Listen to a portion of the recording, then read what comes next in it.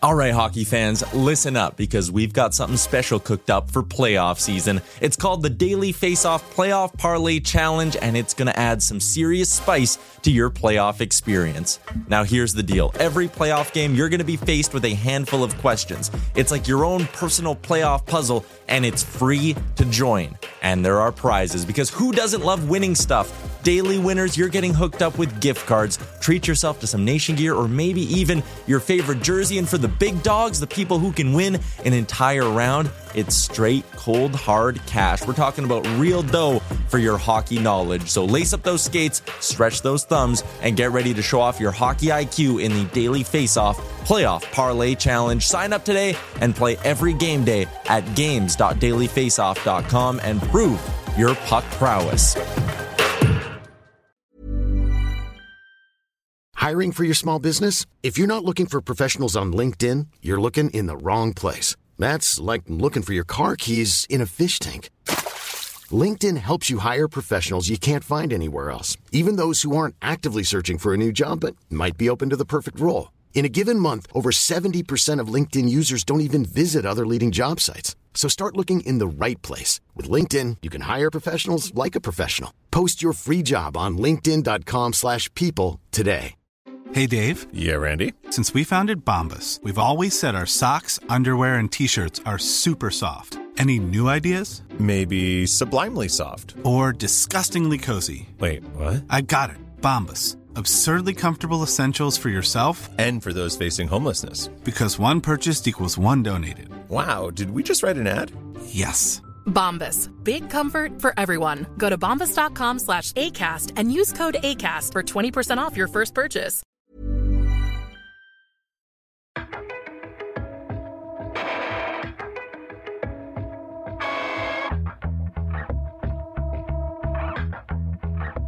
Welcome to the DFO Rundown Podcast with Frank Saravalli and Jason Greger on dailyfaceoff.com. Delivered by DoorDash.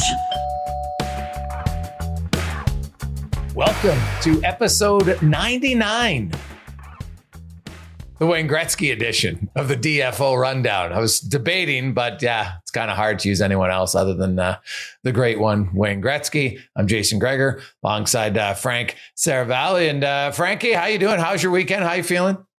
I'm doing okay. Honestly, I thought I was, on the path to being fully past COVID, and there's something about this thing, man.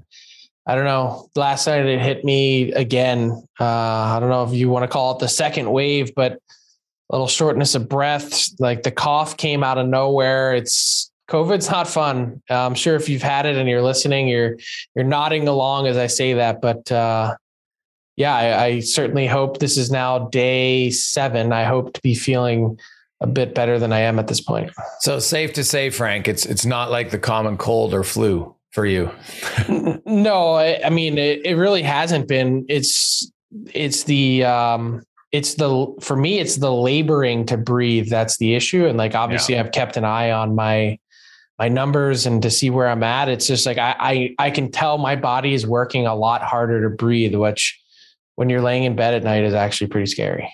Oh, 100%, man. Well, hopefully it gets better every day. Happy to hear that your wife's doing better. And so that's good news. And hopefully you'll be on the road to recovery very quickly. We got lots. By the way, this is our last named edition. What are we going to do when we get to 100? Yeah. And we'll just have to make up names. Yeah. Make up names. So that'll be nice. Maybe we'll just start at 101. Sure. I know. It's kind of fun. You have to change up. We'll come up with something. It's kind of crazy. It's already 99. Time flies. We'll get to the NHL and stuff in a second, but of course, another instant, and it's happened to the AHL, it's happened to the CHL now, and Jacob Pineda's with Jordan Subban, making a racial gesture, saying some racial things, allegedly based on the story. And obviously PK Subban, it's his brother. He's come out and spoke very candidly about this.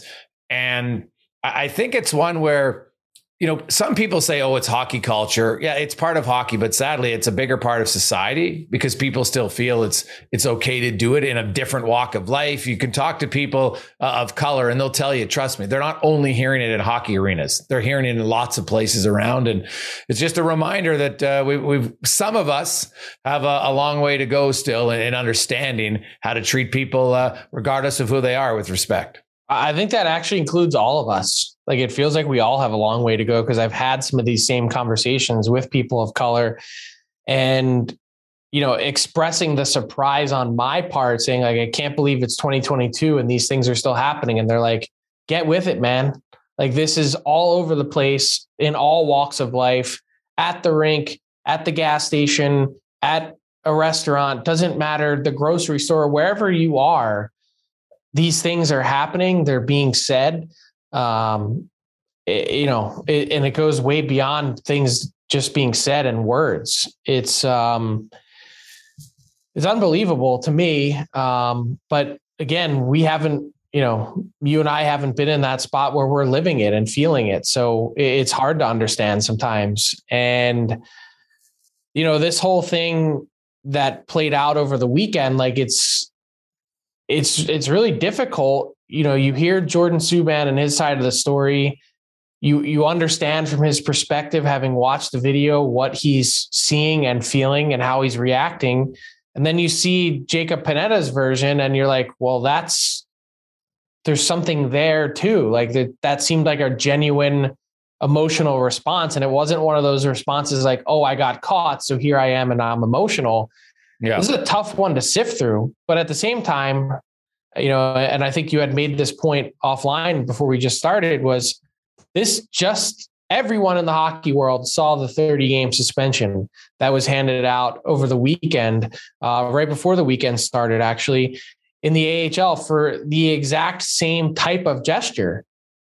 It's on you to not put yourself in that spot. If you want to make the tough guy, bodybuilder type flex like Jacob Panetta says that he did, well, then you got to go like this. You got to have your arms over up top and you're flexing muscles that way.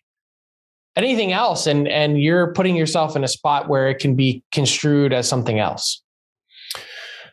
Yeah. And frankly, when you're doing it to a player of color, you don't deserve the benefit of the doubt.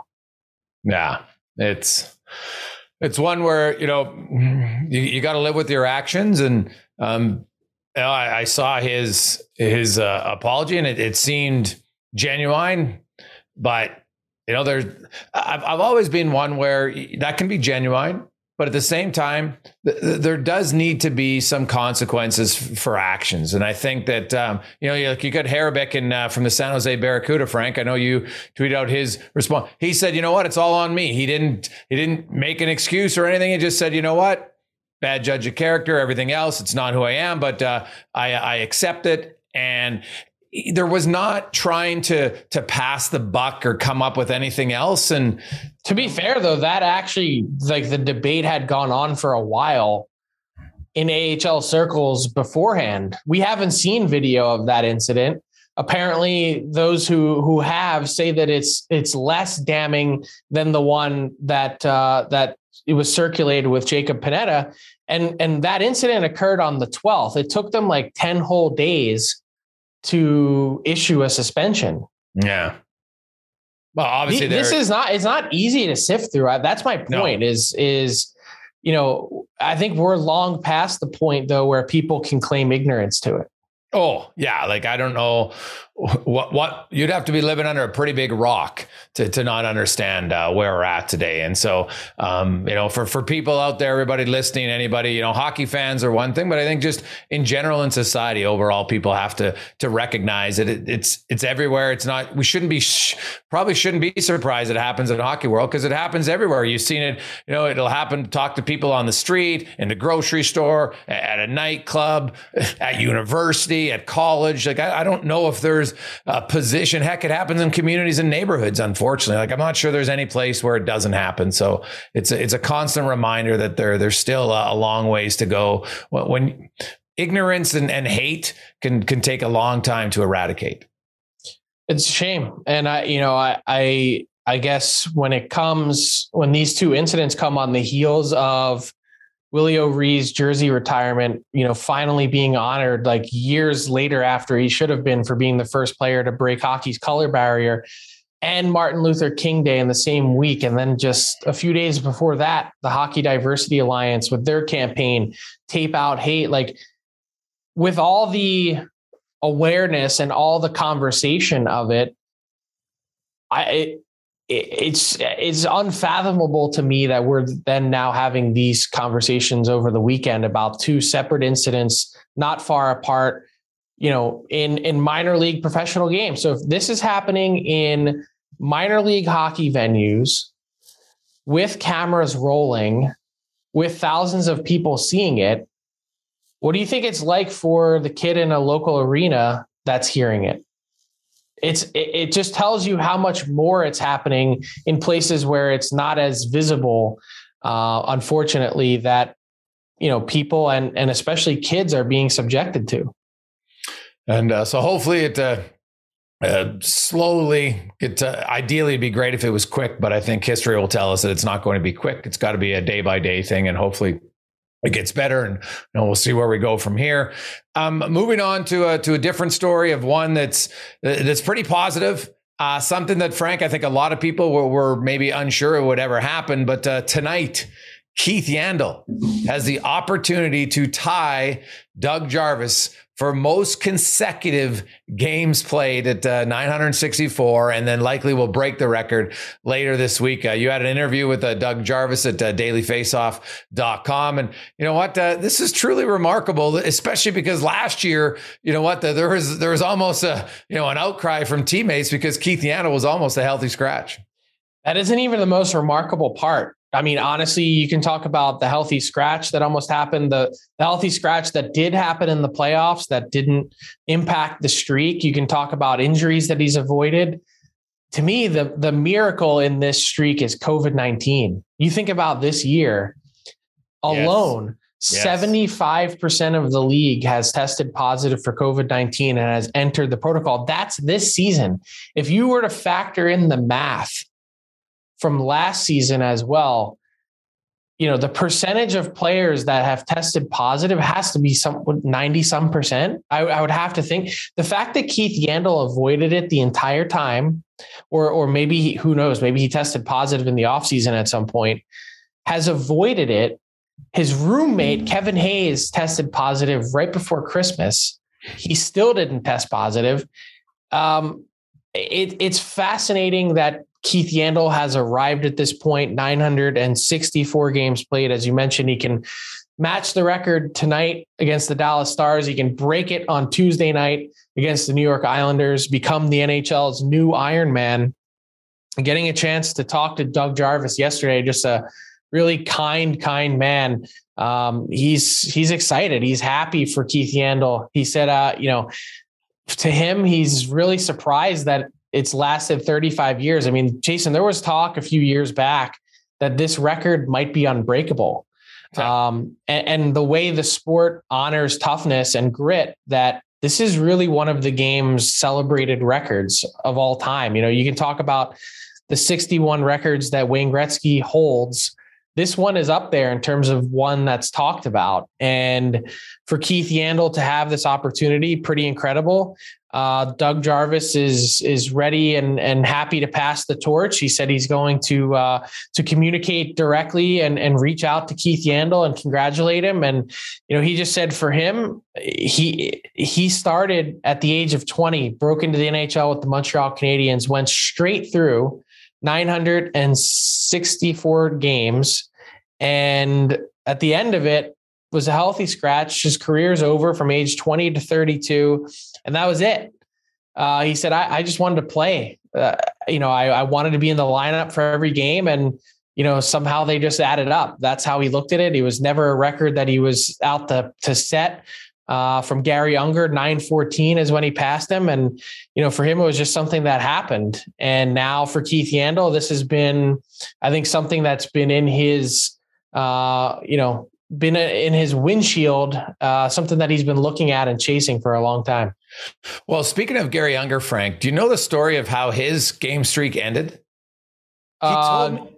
Gary Unger was injured. He had a shoulder injury, if I'm not mistaken. Well, the story he told me was that back when he played, and I guess, some stories I had to get confirmation that back then when you dressed in the game, if you didn't touch the ice, even if you were dressed but you didn't touch the ice, it wasn't considered a game played. And one night he got dressed and he didn't touch the ice. And that's how his streak ended at 9-14. Now, maybe he had a shoulder injury and that's why I didn't play.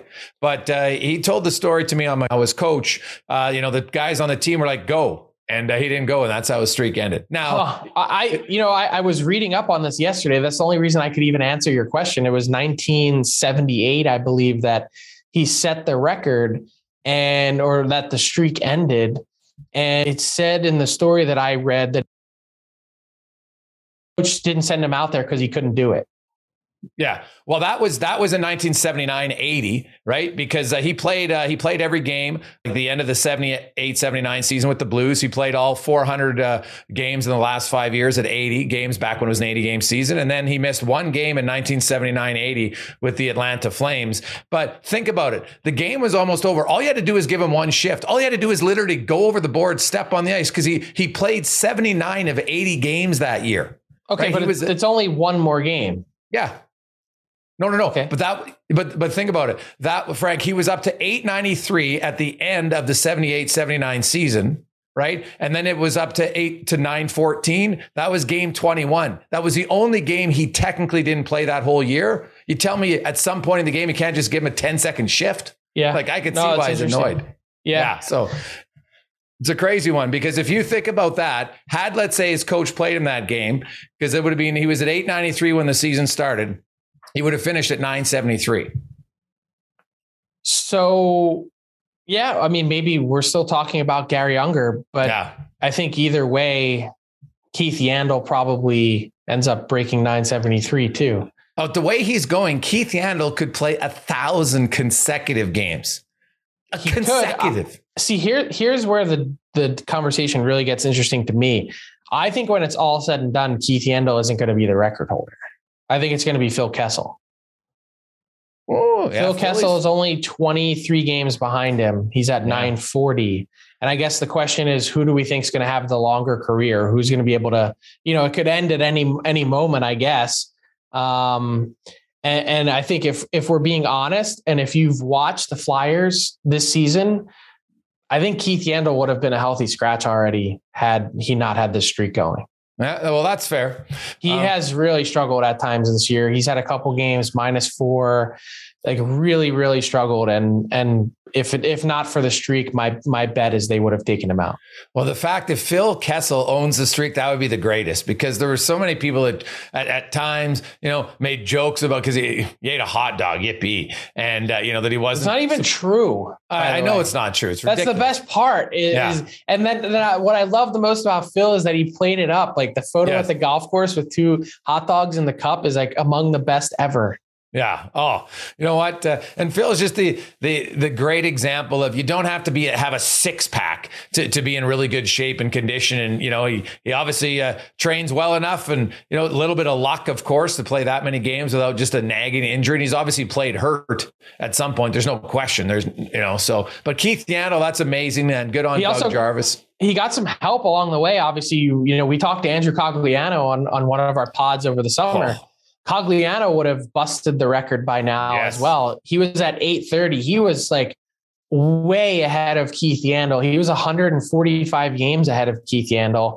Worst suspension ever. Yeah, that 2-game suspension. I was thinking about reaching out to Andrew Cogliano just to get, a quote from him or some thoughts on Keith Yandle breaking the record. And I thought better of it. I was like, you know what? I'm sure that's one that probably bothers him a bit. Oh, I've talked to Andrew about it, and you know what? And he is a very calm guy. But if there's one thing that it irritates him, because he never played that way. And if you go back and watch the play, I don't even think it was suspendable. That was the crazy part about it. Like, here's a guy who's never done anything, and you suspend him 2 games. I don't know. I wrote about it. I watched it at the time, and I was like, that would be a suspension for anyone. That's the way I viewed it. Yeah, I watched that play. I didn't think so. But anyway, So Keith Yandle, that's one of the few positives, Frank. You still had one of the best tweets I've seen in a long time earlier when you tweeted about the Flyers having 2 10-game winless streaks in the same season. That's up to 11 now. How long do they think they just ride this season out with Mike Yeo and they look to hire a coach in the offseason when there's more candidates available? Because it's clearly not working with him either. What's the reason to, what's the push to do it now? Yeah. I mean, it's amazing. The Flyers are now dead last in the Metro on points percentage and frankly on points too. They've played 7 more games than the New York Islanders and have the same number of points. Yeah, it's been ugly for them. Like I think they've been the most disappointing team in the NHL. I didn't think that they would be dominant and win their division, but I thought they'd be a legit playoff contender and maybe even get into the playoffs. And they really haven't been close all year, Frank. Yeah, I kind of saw them in that 4 or 5 spot in the Metro, somewhere competing in that range, 4, 5, 6, knocking on the door at least. A lot of ill-timed, or I don't think ill-timed is the proper phrase, poor decisions that were made. I mean, the Rasmus Ristolainen trade is really going to come back to haunt them. The assets that they gave up. I mean, they don't have their first round pick this year. The Ryan Ellis trade and the term that's left on that deal, the Atkinson for Voracek deal has been fine. I think a lot of people would say, look at the season Jake Voracek's having.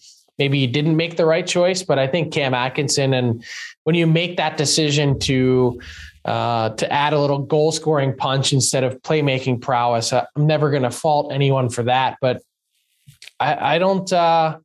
They got the goaltending finally that they really wanted and needed. Carter Hart has not been the issue. The issue has been with the team. So the problem with the Flyers is I don't know where they go from here. There's no easy fix.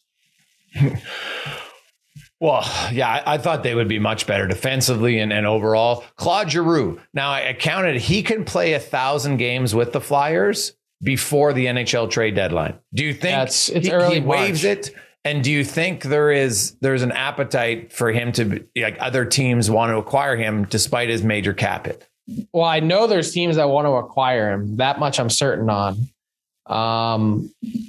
I think the bigger question is Claude Giroux ready to go? And I would think that 1,000 games kind of puts a really nice bow on what has been an underrated career in this market, at least.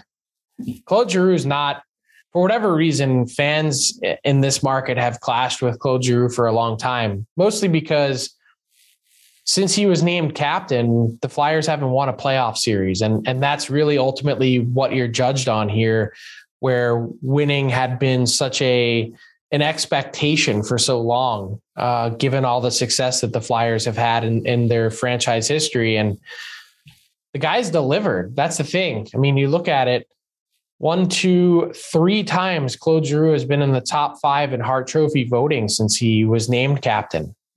I mean, how much more do you want from him? He's one of the leaders in points since he was named captain. He is the leader in the NHL in power play points, if I'm not mistaken. I mean, I don't know what more you can ask from the guy who competes every night. So what is exciting for me, if you're a team that wants to acquire him, is the idea that you can take all the pressure off. He's had this focal point, this focal pressure since he really became captain at a young age. And if you can take that pressure off and say, you can be a second line winger for us, well, all of a sudden, I just think he's going to be that much better than he already is. Yeah. And just one quick one. The Flyers do have their first round pick this year. They gave up their first rounder last year for Ristolainen, the 14th overall pick. So yeah, got it. Just before all the Flyer fan text in, they're like, what? We don't have our pick. No. The Flyers do have their pick. And right now it's trending to be a top 10 pick. And who knows where the season ends. Maybe it'll be a top 5 by that point. But so the problem is they don't have a lot. They don't have a lot else. No. Speaking of picks, there's not a lot coming in their pipeline that you can point to and say, oh, well, at least this part is exciting. Yes, no, it's totally fair. So when you look at, he'll be on close, I think, near the top of your trade board then, for sure, as we get closer to the draft, as we end quickly, and then we'll get to Tyler Yaremchuk. Do you have Any other names for fun, Frank? Now you've been sitting at home, just trying to breathe, that will jump to the top of your trade board? Not really at the moment. We've talked about JT Miller a bunch. We talked about Arturi Lehkonen last pod. Yeah, that seemed to generate some buzz. The Chicago Blackhawks guys that I mentioned on radio. My understanding with the Blackhawks is it's basically anyone other than Kane, Taves, and Seth Jones are potentially available. I think the price would be extremely high for Alex DeBrincat. I think it would be very high for Brandon Hagel. I think there's other guys that they'd consider moving as well. The Kubaliks, go down the list. We've talked, for a long time about the other players that they've been trying to move for a bit. Strome, Borgstrom, all them. So I think the Blackhawks are open for business. I just think that the price to get someone that scores like DeBrincat does, even with a reasonable cap hit next year and his real cash goes to $9 million as he enters the last year of his deal next year, it's a very expensive acquisition price. So is he actually available? I mean, I guess it depends on what you're willing to pay. Yeah. If everybody was available, Jake McCabe is still a defenseman that I would consider. I would guess the price would be rather high to acquire him. Let's bring in Tyler Yaremchuk for another edition of Buy or Sell. Yes. Hey, before we get to that, Ty, that was maybe the greatest football game that I've watched. And I know it ended poorly because you're a Bills fan, but honest to goodness, that was one of the most electrifying games. And as I'm watching it, I'm like, watch this. Whoever wins the coin toss wins the game. And so, Joe, I've said it before. It is the one rule that the NFL should change. You're in the playoffs and a coin flip, and everyone will say, well, your defense has to stop them. But the offenses had all the momentum on both sides. They were unstoppable. I'm sorry. Get the ball. You can't kick off and not take some time off the clock. It wouldn't have made a difference. It would have taken 5-6 seconds off. Have you just put the ball on the ground on the kickoff? So all of a sudden, Mahomes is dealing with like 8 or 6 seconds instead. You get one play instead of two. I still think like you kick it off, you give him a chance to run it back. And what if he does? And then everyone's sitting there going, God, what are you, stupid? There was only 13 seconds left. Why would you even give him a chance to run it back? Why give him that free run? It's hindsight. It's whatever. That's just, it sucked. It sucked, but it was a fun game. Dude, you must have been literally like when Davis scored his 4th touchdown, you thought for sure you won. I would think at that point. Yeah. You thought it was over. That was the second time he thought he won. Yeah. There was a tweet where it was like, oh, careful. Allen might have given too much time to Mahomes, who very well might give too much time back to Allen, who still might give too much time back to Mahomes. It was just unreal.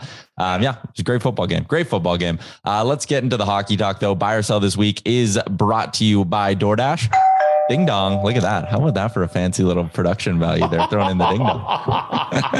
That was all Frank's idea, actually. Promo code RundownDD gets you 25% off and no delivery fees on your first order. And I saw this as a commercial. You can get like dog food on DoorDash now. You can like order from PetSmart or wherever the pet store is. You can get that on DoorDash. So if you're ever at home and you're like out of cat or dog food, you can order it on DoorDash, which I found. I was hoping you were saying it's for your dog, not for people to eat. Solving all the world's problems. DoorDash. All right. We a little bit of chatter over the weekend and I guess over the last week about Coyotes defenseman Jakob Chychrun. Seems to be a little bit more smoke around his name. Buy or sell Chychrun being moved by the end of February? Frank? I don't know. Okay. I'm going to sell. Okay. The only thing that I was thinking over the weekend, and certainly I don't think this is on the reporter, but if the Coyotes had an offer on the table that met all or checked all of the boxes that they set out to get, why isn't the deal done? That was my only question. So do I believe there's significant interest in Jakob Chychrun? Yes. I'm still not understanding it from the Coyotes' perspective. Maybe I will once I see the deal. That's totally valid. Because I'm like, you're trading a young defenseman who has a really good contract and he's a really good player for what? More prospects? If they do that, then I don't really understand. How can you be, then you're not in a rebuild. You're just we're going to lose all the time and pray that our young guys are all winning. But that being said, I'm going to buy because I don't necessarily agree with the direction the organization's going. Fair enough. This next one, this is a bit of like a water cooler debate that I was having over the weekend with a friend who's a Leafs fan, but Morgan Rielly is playing some great hockey as of late. He's 7th in scoring amongst defensemen. Buy or sell Morgan Rielly as a top 10 defenseman in the NHL? Jason? Ooh. It's tough. Like you kind of start going through the names and you're like, okay, like Fox, Hedman, Yossi, Makar, Ekblad. And then you kind of go like, oh, maybe he does sneak into the top 10. Well, I'll say he's playing like one this season. It's hard, I think, because you know what? After maybe the top 5, you get to certain guys who, if they're having a good year, they can easily be in the top 10. Like Devin Taves, I would have in the top 10 this year. The way he's playing, he's been outstanding. I would. I probably would say. I would. What's probably the criteria? Say no. Like, is this, are there 10 players that you would pick on your team before Morgan Rielly? Yeah, like before Morgan Rielly, are there 10 defensemen in the league that you would rather have on your team than Morgan Rielly? Yeah. So I'll say no, but that does, you know what? It's subjectable. Who likes who on different guys. Morgan Rielly to me is a very, very good defenseman. And I would argue that maybe this has been his best year that he's played in Toronto, and he's been good before. He's just been excellent this season. Mm-hmm. I'm going to sell. I just can come up with way more than 10 guys that I would pick before Morgan Rielly. All right. And it's not a knock on him. I think he's had a great season, but you know, if you're talking about where Morgan Rielly slots in terms of the number 1 defenseman in the league, he's like 17, 15. He's like in the 15 to 17 range, I think. All right. Another thing I found interesting, Tony DeAngelo, top 10 in defenseman scoring this year as well for the Carolina Hurricanes. You don't have to go very far down the list. Like in terms of scoring, Dougie Hamilton, Jacob Slavin, Drew Doughty, you'd still take Doughty over Rielly? Yes. But Drew Doughty is a really good having player. A good year. Yeah. Alex Pietrangelo, I would take Shea Theodore over Morgan Rielly. Like there's a whole list of people. Quinn Hughes, I would take potentially. You would take Quinn Hughes over Morgan Rielly. I think that's where I would probably draw the line. Yeah, I wouldn't. Not yet. Hughes doesn't defend. Have you watched Quinn Hughes the last 20 games? No, he's great. Morgan Rielly's been playing great the last 20 games too, though. Yeah. All right. The next one I got here. We have a bunch of guys hitting the 20 goal mark already this season. Kind of going in reverse order here. You got Forsberg, Stamkos, Marchand, Rantanen, Meyer, Gensel, Hurdle, Troy Terry, Kyle Connor. Then you got DeBrincat, Matthews, Draisaitl, Kreider, and Ovechkin. And then you have 6 other guys who are already at 19 goals, and they're not even close to the halfway point of the season. So my question to you is, over under 14.5 40 goal scorers this season. Because right now, I mean, you already got 14 guys who are pretty clearly on pace for it. I mean, 14.5 over under 40 goal scorers. Jason? See, I hate myself for saying under right now because I love offense. I just goal scoring historically every year slows down in the second half of the season. So Ovechkin, Kreider, Draisaitl, Matthews, DeBrincat, Kyle Connor. I think those guys are for sure going to get to 40. Then is San Jose going to have 2 guys at 40, Meyer and Hurdle? Like, I don't know, man. That's a pretty big ask. I think Rantanen will get there. Stamkos probably scored 60 before, but yeah, I will go under. I just think it's too hard to maintain in the second half.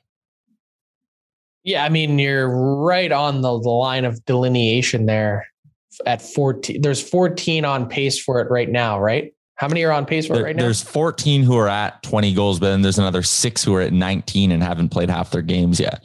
So you could argue 20 guys. There's probably over 20 guys who are close. Yeah, but I think there's some of the guys that are at 19, like you said, McDavid. I think Barkov he'll get there. Pasternak's really heating up.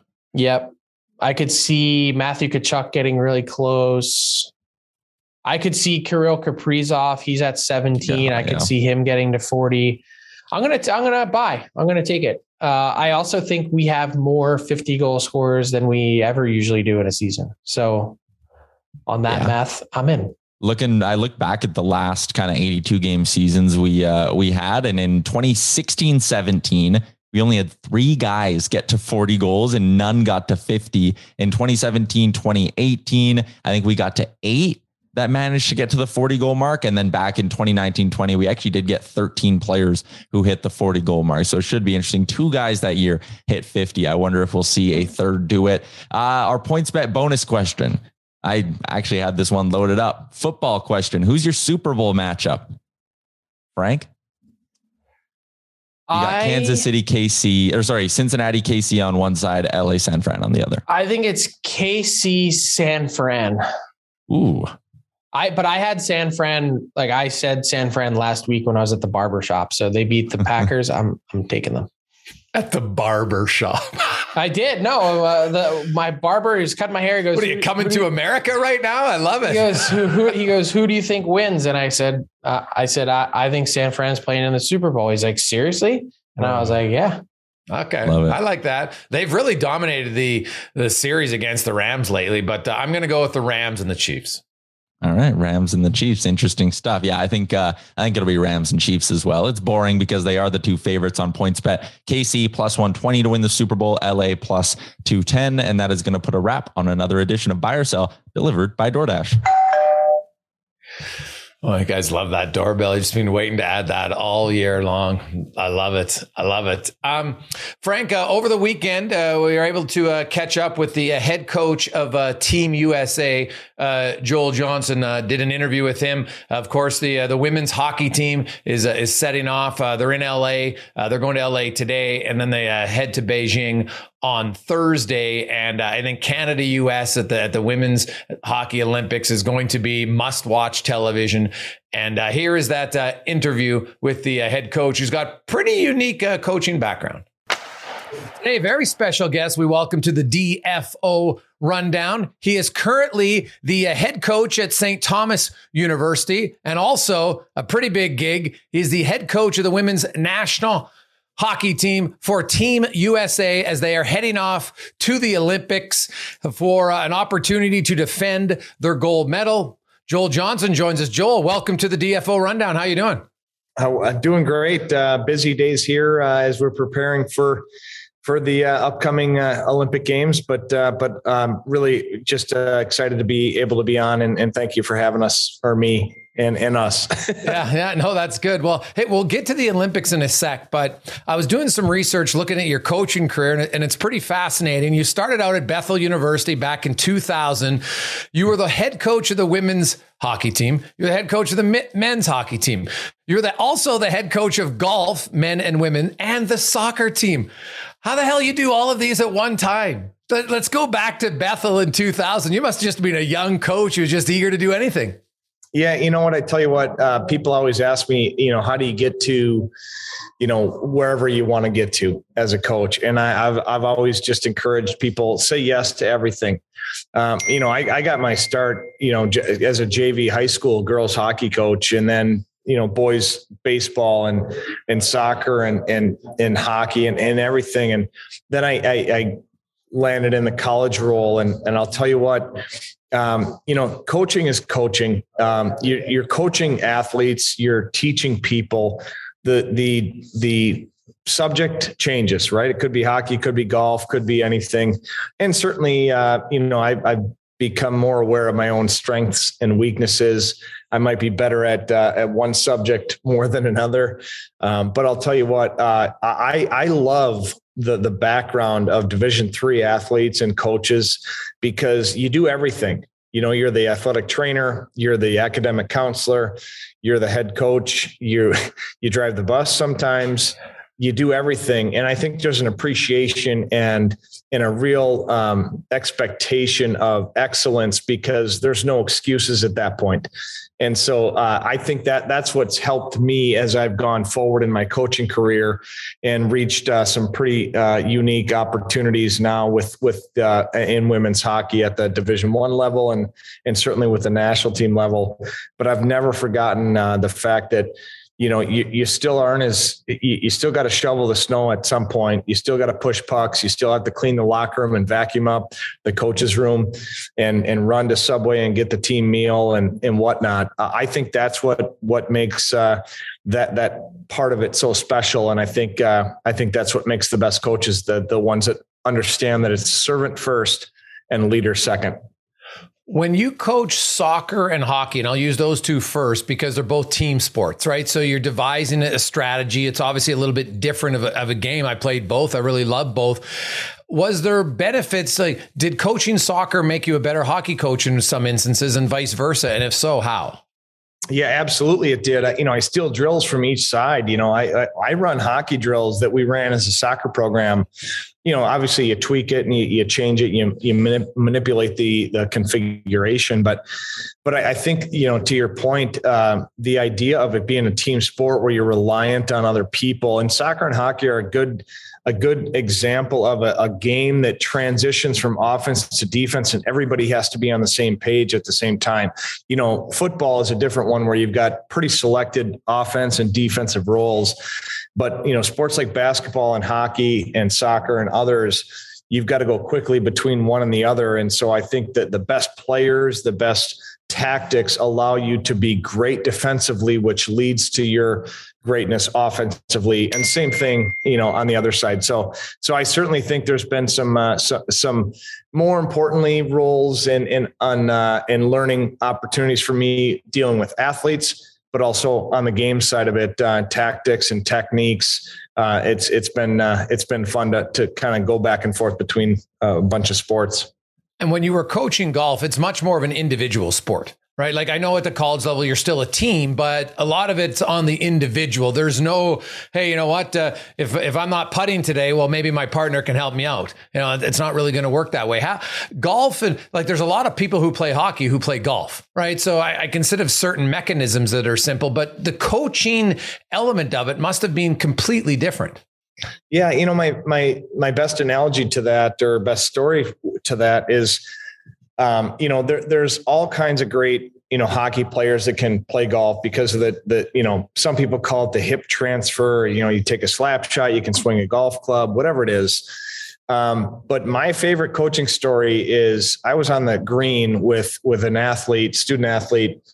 And he said, what do you think? Does it go a couple inches left or a couple inches right? And we had a discussion. And finally I turned to him and I said, hey, be an athlete and make the putt, put the ball in the hole. That's it. And he still tells a story that solidified in his mind. Like, at some point as an individual athlete, you just have to get it done.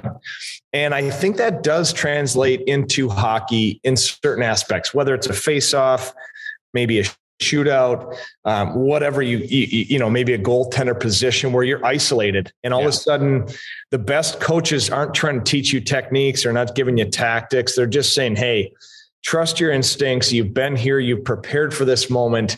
Be an athlete and get it done. And so that's my favorite part of coaching golf, because I didn't have, to be honest with you, I could play, but I couldn't teach as well as other sports. And so sometimes I just had to rely on some, psychological instincts that I had. And that was one of them that I think made a difference. And Joel, the other thing that's fascinating to me when I look at your coaching path is you've coached both, boys, girls, men, and women. And, I've talked to coaches and they admit there's a very different approach sometimes in how you approach, a men's team compared to how you approach a woman's team in your direction. And you've really focused a lot on the women's side. What's had you gravitate towards that? Do you enjoy coaching the women more? I don't enjoy coaching the women more than the men. What I would tell people is athletes are athletes. And when you treat elite athletes at the college or professional level like athletes, they respond well. When you teach them as athletes, they respond well. When you try to categorize and say, well, you're a guy, so you should do this, or you're a girl, you should do this. I think that's a big mistake. I think the athletes at the professional level, at the college level, at the highest levels of this sport and hockey, respond just by being treated as athletes. Are there differences in the game? Of course there are. You've got size and weight and strength and different capacities that are going to be, they're obvious. But that doesn't mean you treat the athletes any different in terms of the expectation of every Monday, here's what we're doing. Every Friday, here's what we're doing. So I think that's been my biggest learning in coaching both men and women is they just want to be treated like elite athletes. And then you adjust to the game according to what the game needs. And if you got a bunch of guys that are big and heavy and strong, then you adjust your game plan because your team might be a little bit light and a little bit slow. But that's not a male-female thing. That's just an opponent, an adjustment issue based on how you stack up against the other team. So I've always learned and I always appreciated the fact that I get to coach elite athletes, and I'm not going to treat them any different just because they're a male or female. We have a lot of listeners who are coaching, amateur sports. And, so you're coaching at a very high level now. Obviously, you're coaching at the highest level possible for women's hockey. And, you got some great athletes going to the Olympics, lots of pressure. But you coached younger, varsity kids. I don't even know if you coached like, junior high or middle school age.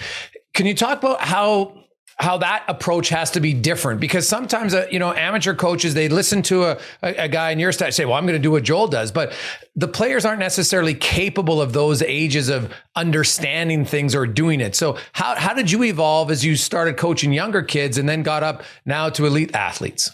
Well, I think the best example of that is, I had the privilege to coach my daughter's team. I got roped into it, when she was a U12 or whatever it was. And I said, yeah, I'll show up for practice. Next thing you know, I'm the coach for the team. And, what's ironic is I think the best coaches at the highest level don't really change their approach to the youngest level. They might change their language, their terminology, their expectation based on physical capability, but they don't change the values of how they coach. And that means, hey, let's make sure every day people are working hard, people are listening, people are having fun, people are being encouraged. And, some of those really foundational basics. And, I remember one example of that is, we had a fun game. It's coaching U12. And I said, hey, who's got the hard hat or who's got the game winning trophy? And somebody said, well, we don't have one. I said, you know what? I got one in my car and I just forgot to bring it in. And so I ran out to my car and I grabbed the snow scraper out of my car. I live in Minnesota for anybody that doesn't know, cold weather climate. And I got that and we presented that trophy because it was the hardest worker, just like a snow scraper is on your windshield in the dead of winter.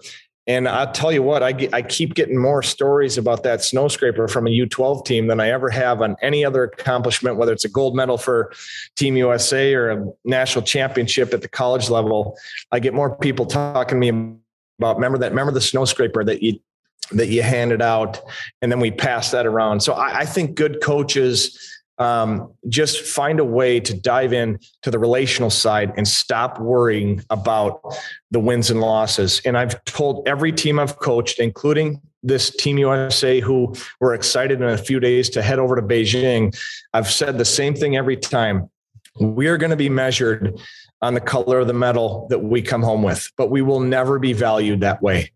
And so that's the encouragement that I've given every team I've coached at the national level, all the way down to the U12s, is we're going to be measured on wins and losses. And that's why we play the game. It's fun to win. It stinks to lose, but we're never going to be valued that way. We're going to value ourselves based on how we treat each other, how we communicate off the ice, how our families interact, how we love each other. And that to me defines how a coach can be a national team coach and be a U12 coach. And I think the best ones can do both, on a Thursday and then on a Friday the next day with a different team.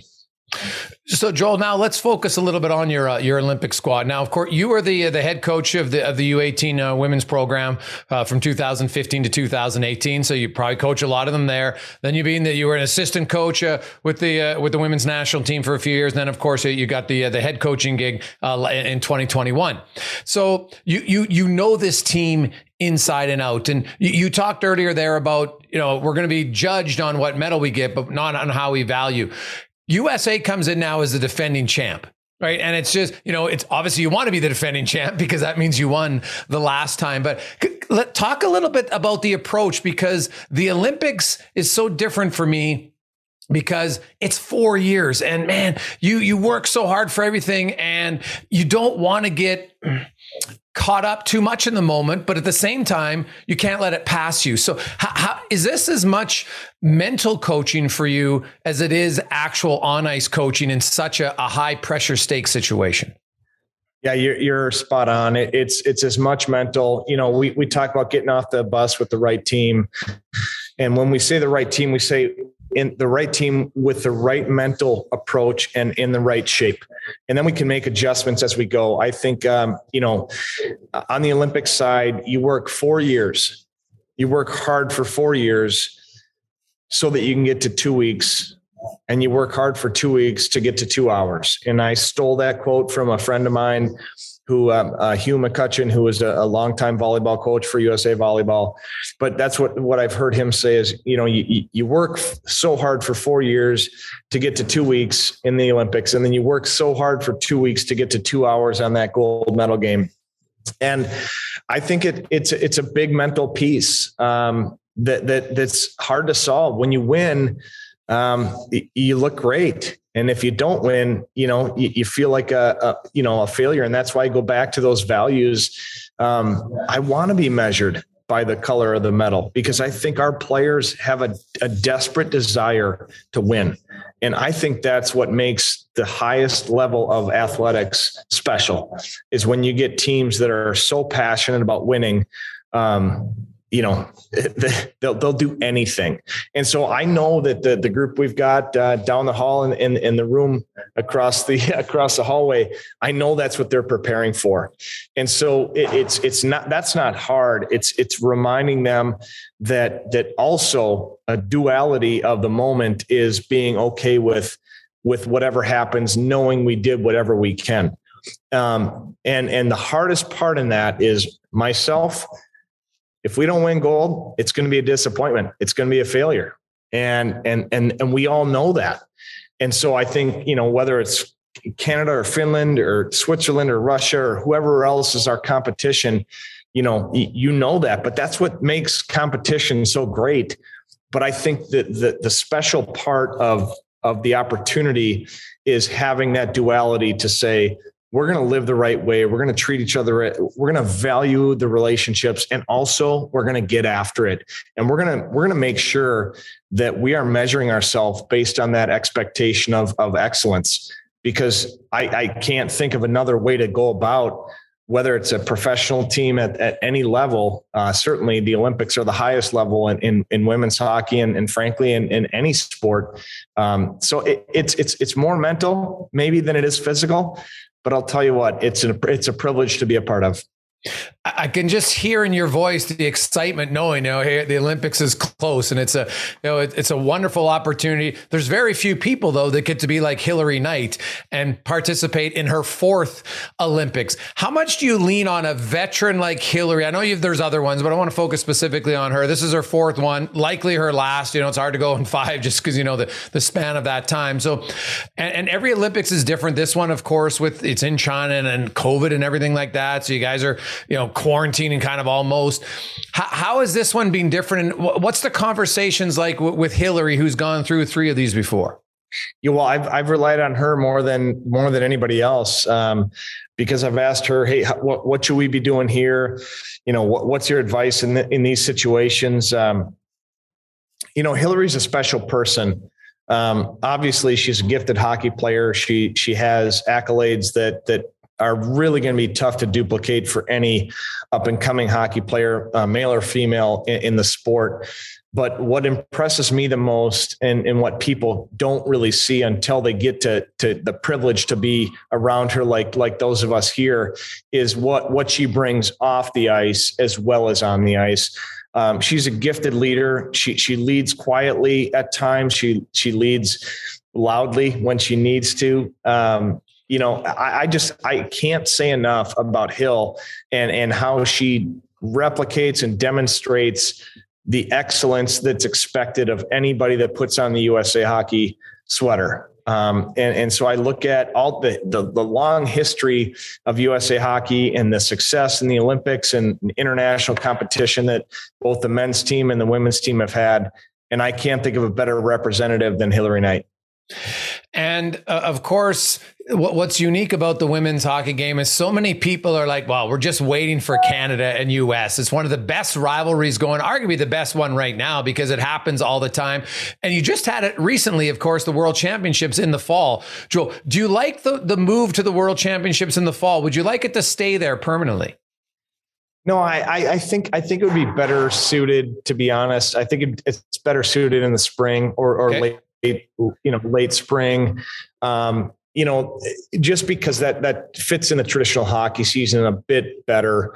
Obviously the IHF's going to make whatever decision they make. I think if they switch the entire international calendar over to World Championships in the fall, then we could all hit the reset button and plan accordingly. But I think this was kind of a one-off. It certainly was tough because we couldn't train much over the summer, and then everybody had to show up a little bit, in a weird spot and then quarantine and do all the things. But I think what's impressed me most is the USA Hockey corporate side and the IHF in general has done a good job trying to keep these tournaments going in the midst of a pandemic. And there's certainly going to be criticisms and I've has questions on my own, but I look at the totality of how it's been approached. And I think we're all on the same page, just trying to play games, trying to get more things going for both men's and women's hockey. And I think hopefully we get back to some sort of normalcy with routines back in a couple of years. How do you balance Team USA, but also St. Thomas? You know what? It's a simple answer, and it's a very strong and passionate answer. The people that are around me make it easy. Our coaches at Team USA, Courtney Kennedy and Brian Pothier and Nick Walters and Steve Thompson, are kind of our core coaches. And now we're adding more people to that mix. And the administration with Nick Bryant, Katie Million, and others make it easy on the Team USA side. At the St. Thomas side, starts our athletic director, Phil Eston, just totally supportive. Jason LaFriend is just totally supportive. And then our coaching staff, Bethany Browsen and Marty Sertich and Allie Borgstrom are just fantastic. So I wouldn't do it. I just show up and kind of just navigate different rinks at different times and try to lend whatever help I can. And I don't say that in false humility. I say that very sincerely. That's the reason why I think it's been able to work, and it's been working well. Does being the head coach of Team USA help Joel Johnson, the recruiter for St. Thomas? I don't know. I think what helps Joel Johnson, the recruiter, is to present the same thing that I've always presented, no matter where I've been at Division III or Division I hockey, men or women. And that is, I would like to provide an atmosphere and an athletic experience and an academic experience to be a total person that makes a difference over 4 or 5 years as a college athlete. And that's a little different than a national team level, but I'm telling you, that's what it means to me, to really go after it and say, we're about developing the total person. And so I don't know if it helps. No idea. It probably hurts sometimes, probably helps sometimes, but I'm not concerned about that. What I want for any college athlete in any sport is to find a place where they love being where they're at, and they have a relationship with the institution, with their roommates, with their classmates, with their teammates that allows them to just jump in and have an incredible experience athletically, academically, socially, and spiritually. And I always tell players, whenever they find that, that's where you should go. And if that's at one institution, then go there. And if that's at another institution, then go there. I told my kids the same thing, told my daughter who is in college right now, the same thing. Don't go where I want you to go. Figure out where that fit is for you. And once you find it, you're going to absolutely love it. Joel, can you give us a little bit of behind the scenes, kind of pull the curtain back on what's the plan for Team USA, the women's hockey team, once you arrive in China? What do you have to do? The strict protocol rules and everything else. How's it going to look the coming weeks? It's a great question. I think we're figuring that out. We just today we got our, our flight plan and the details on what that's going to look like. So I think there's a lot of unknowns. I think the first thing we need to do is adjust to the time change. We've had some great people with the USA Hockey's support talk to our team and give us some references and give us some support in how to deal with that sleep issue and adjusting our body clock, if you will. And then, we've got 3 games that are all at 9 p.m., Finland and so on. That's the first game right before the opening ceremony. So I think our first goal when we get there is to say, all right, let's get ourselves physically ready. Let's get ourselves mentally ready. And then let's figure out a game plan because we got a game against Finland. And then once that happens, we hit the pause button and then we reset again for the next one. Yeah, the 9 o'clock starts. I know that's happened the last few times. That's pretty challenging because usually the game's ending at 9 o'clock. What's some of the best advice to adapt to the time zone change and to get your bodies acclimatized as quickly as you can? Well, I'll steal this from a couple people we had speak to our team, but it's starting to work out and starting to practice as late as we can prior to traveling to Beijing. And then when we get to Beijing, to stay up as long as possible, to actually get some workouts in that late. What ends up happening just randomly is that'll actually fit our body clock coming from where we're coming from. We're going to spend a few days in Los Angeles, but when we get to Beijing, it'll actually work out okay. Because we'll probably be up and active at that point. So it'll be a challenge though. I know I've traveled enough overseas in a variety of situations where it's a tough spot to be in. But I also think when you get in that moment, adrenaline picks up and there's so much great support, whether it's nutrition, hydration, mental skills, et cetera, that we figure out a way to be motivated for that game time. And one last one, and then we always like to have some fun and end with rapid fire.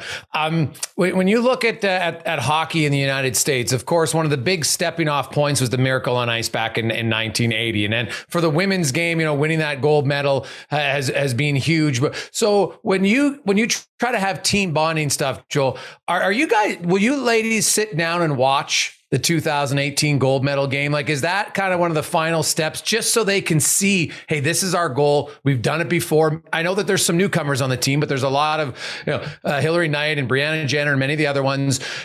Are you a big believer in visualization? Will you watch the gold medal game from 2018? Yeah, I think we'll mix in things all the way back to 98. I'm sitting in a team lounge right now where we've got pictures on the wall from all the people that have come before us. And that's one of the things I'm really grateful for about USA Hockey is we integrate the past with the present. And so we'll figure out how to watch whatever we need to watch and get motivated, because there's some of it that's emotional. There's some of it that's reminding you of how special it is and how grateful we should be.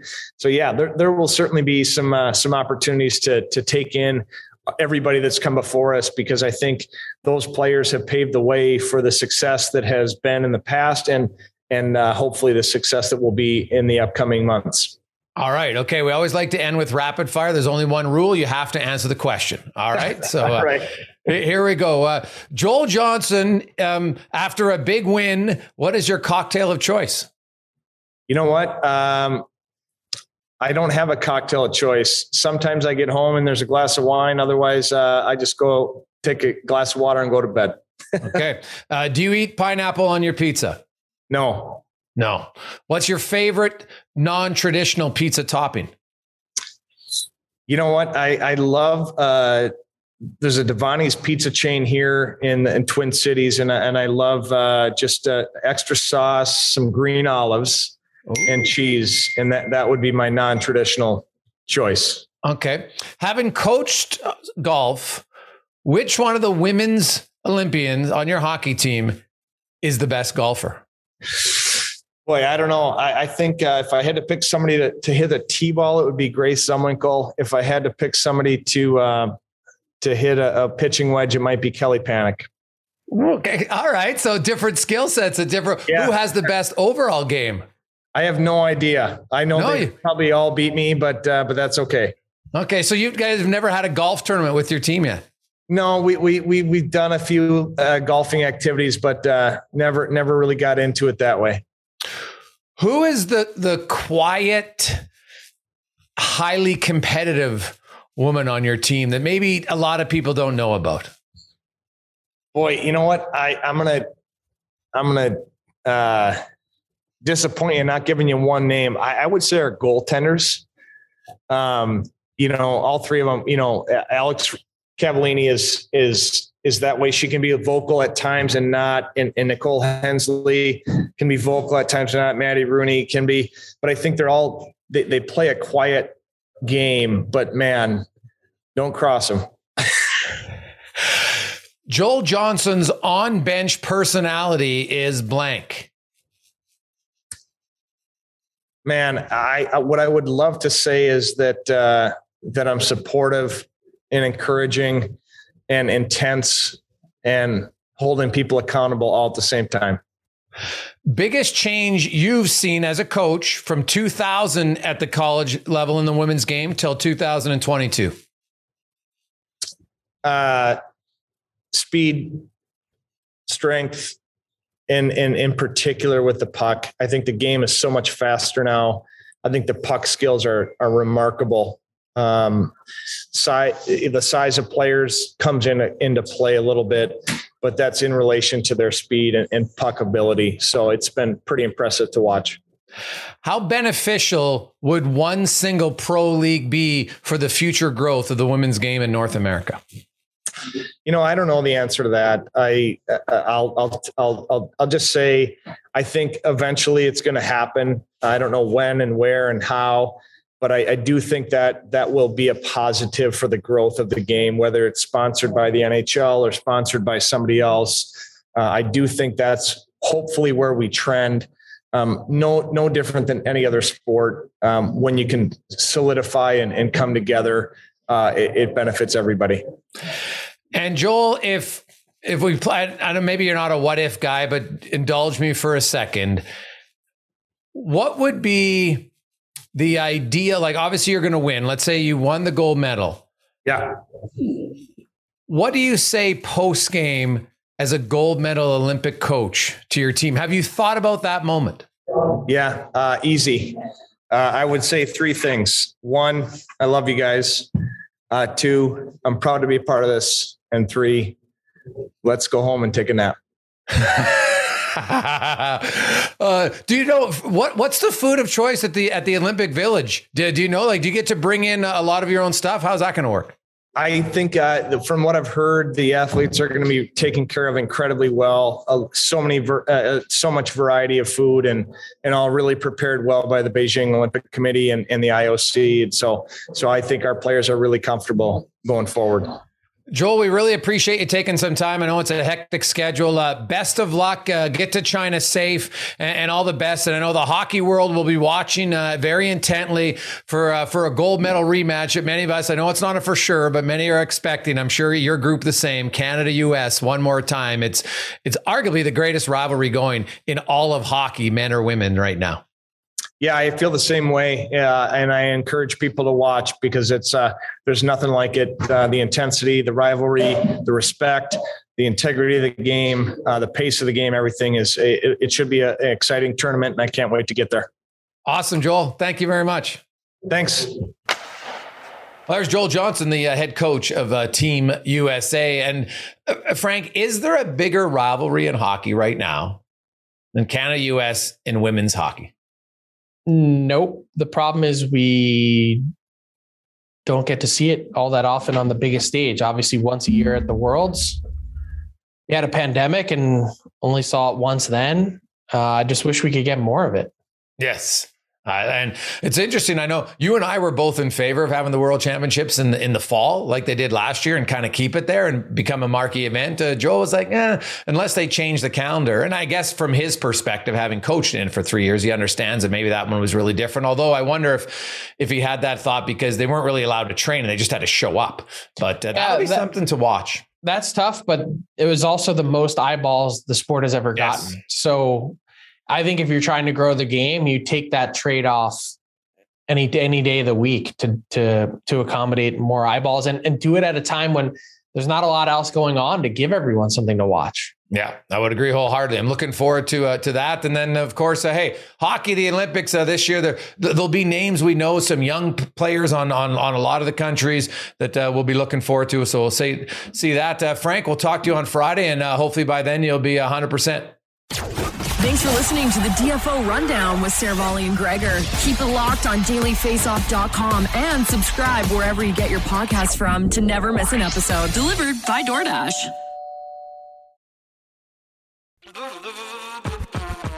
All right, hockey fans, listen up because we've got something special coming your way this playoff season. It's called the Daily Face-Off Playoff Parlay Challenge, and let me tell you, it's going to add some serious spice to your playoff experience. Now, here's the deal. Every playoff game day, you're going to be faced with 4 questions. It's like your own personal playoff puzzle. And here's a sneak peek into some of those questions we'll be firing your way. First up, you got to pick the winning team. That sounds simple, right? But there's more. You got to decide if the total amount of goals in the game will be over or under a certain amount, and that's where the real strategy starts to kick in. Next up, you're picking who's going to find the back of the net first, and you're going to want to be careful because that's one that could be cooked early on in the game. And finally, you got to predict which period is going to be the highest scoring. Will it be a barn burner in the first, a shootout in the second, or a nail biter in the third? That's up to you to decide. Now let's talk about prizes, because who doesn't love winning stuff? For the daily winners, you're getting hooked up with gift cards to treat yourself to some fresh Nation gear, and you might even win a jersey from your favorite team. And for the big dogs, those who can win an entire round, it's straight, cold, hard cash. We're talking real dough for your hockey knowledge. So lace up those skates, stretch those thumbs, and get ready to show off your hockey IQ in the Daily Face-Off Playoff Parlay Challenge. Play now at games.dailyfaceoff.com and prove your puck prowess.